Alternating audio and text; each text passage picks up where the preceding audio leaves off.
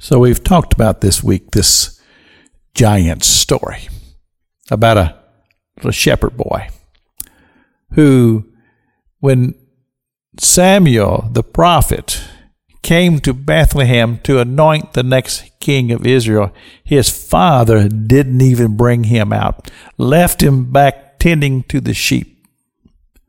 But when Samuel had gone through all those brothers and rejected all of them, he says, there's got to be another one. And Jesse, the father, said, yeah, but he's just a ruddy little guy. Samuel said, go get him. And anointed him the king of Israel. Wasn't time yet for him to take the reins, because God was building and maturing. And this is the thing that I want to bring to you when I talk about this giant story that I've entitled Right Between the Eyes. Because you see, God was using this young man even at this point, because he'd said, I will fight the giant. I will go after him. I will go and take on the champion of the Philistines. Saul said, no, you're just a kid. But David had given him his resume. And he told him about how that when he fought the lion and the bear, God helped him to prevail. And he said, the same God will cause me to be successful in taking on this huge man. So Saul said, well, you better put on some armor. Because you see, the giant, he had all kinds of armor on him. But David said, no, I go in the name of the Lord.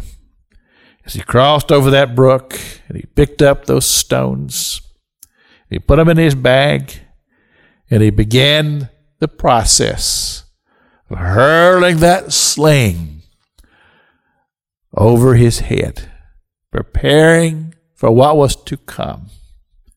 You see, I believe that Goliath was a coward because he had all that armor on him, had the shield bearer in front of him.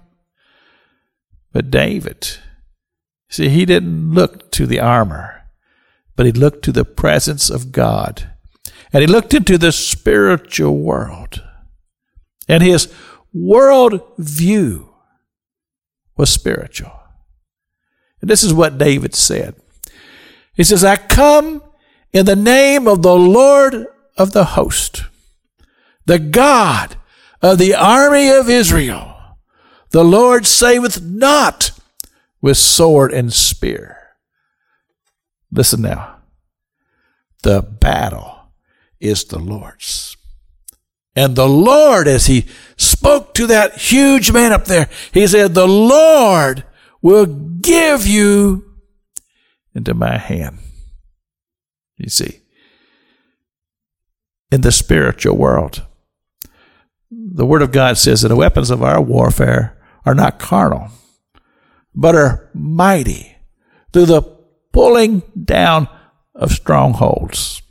You see, we have great victory if we prepare, and if we seek the face of God, and if we have a strong relationship with God, that when we pray, we'll have the ability to just hit the devil right between the eyes. This is Pastor Jack King with a gospel on the radio broadcast.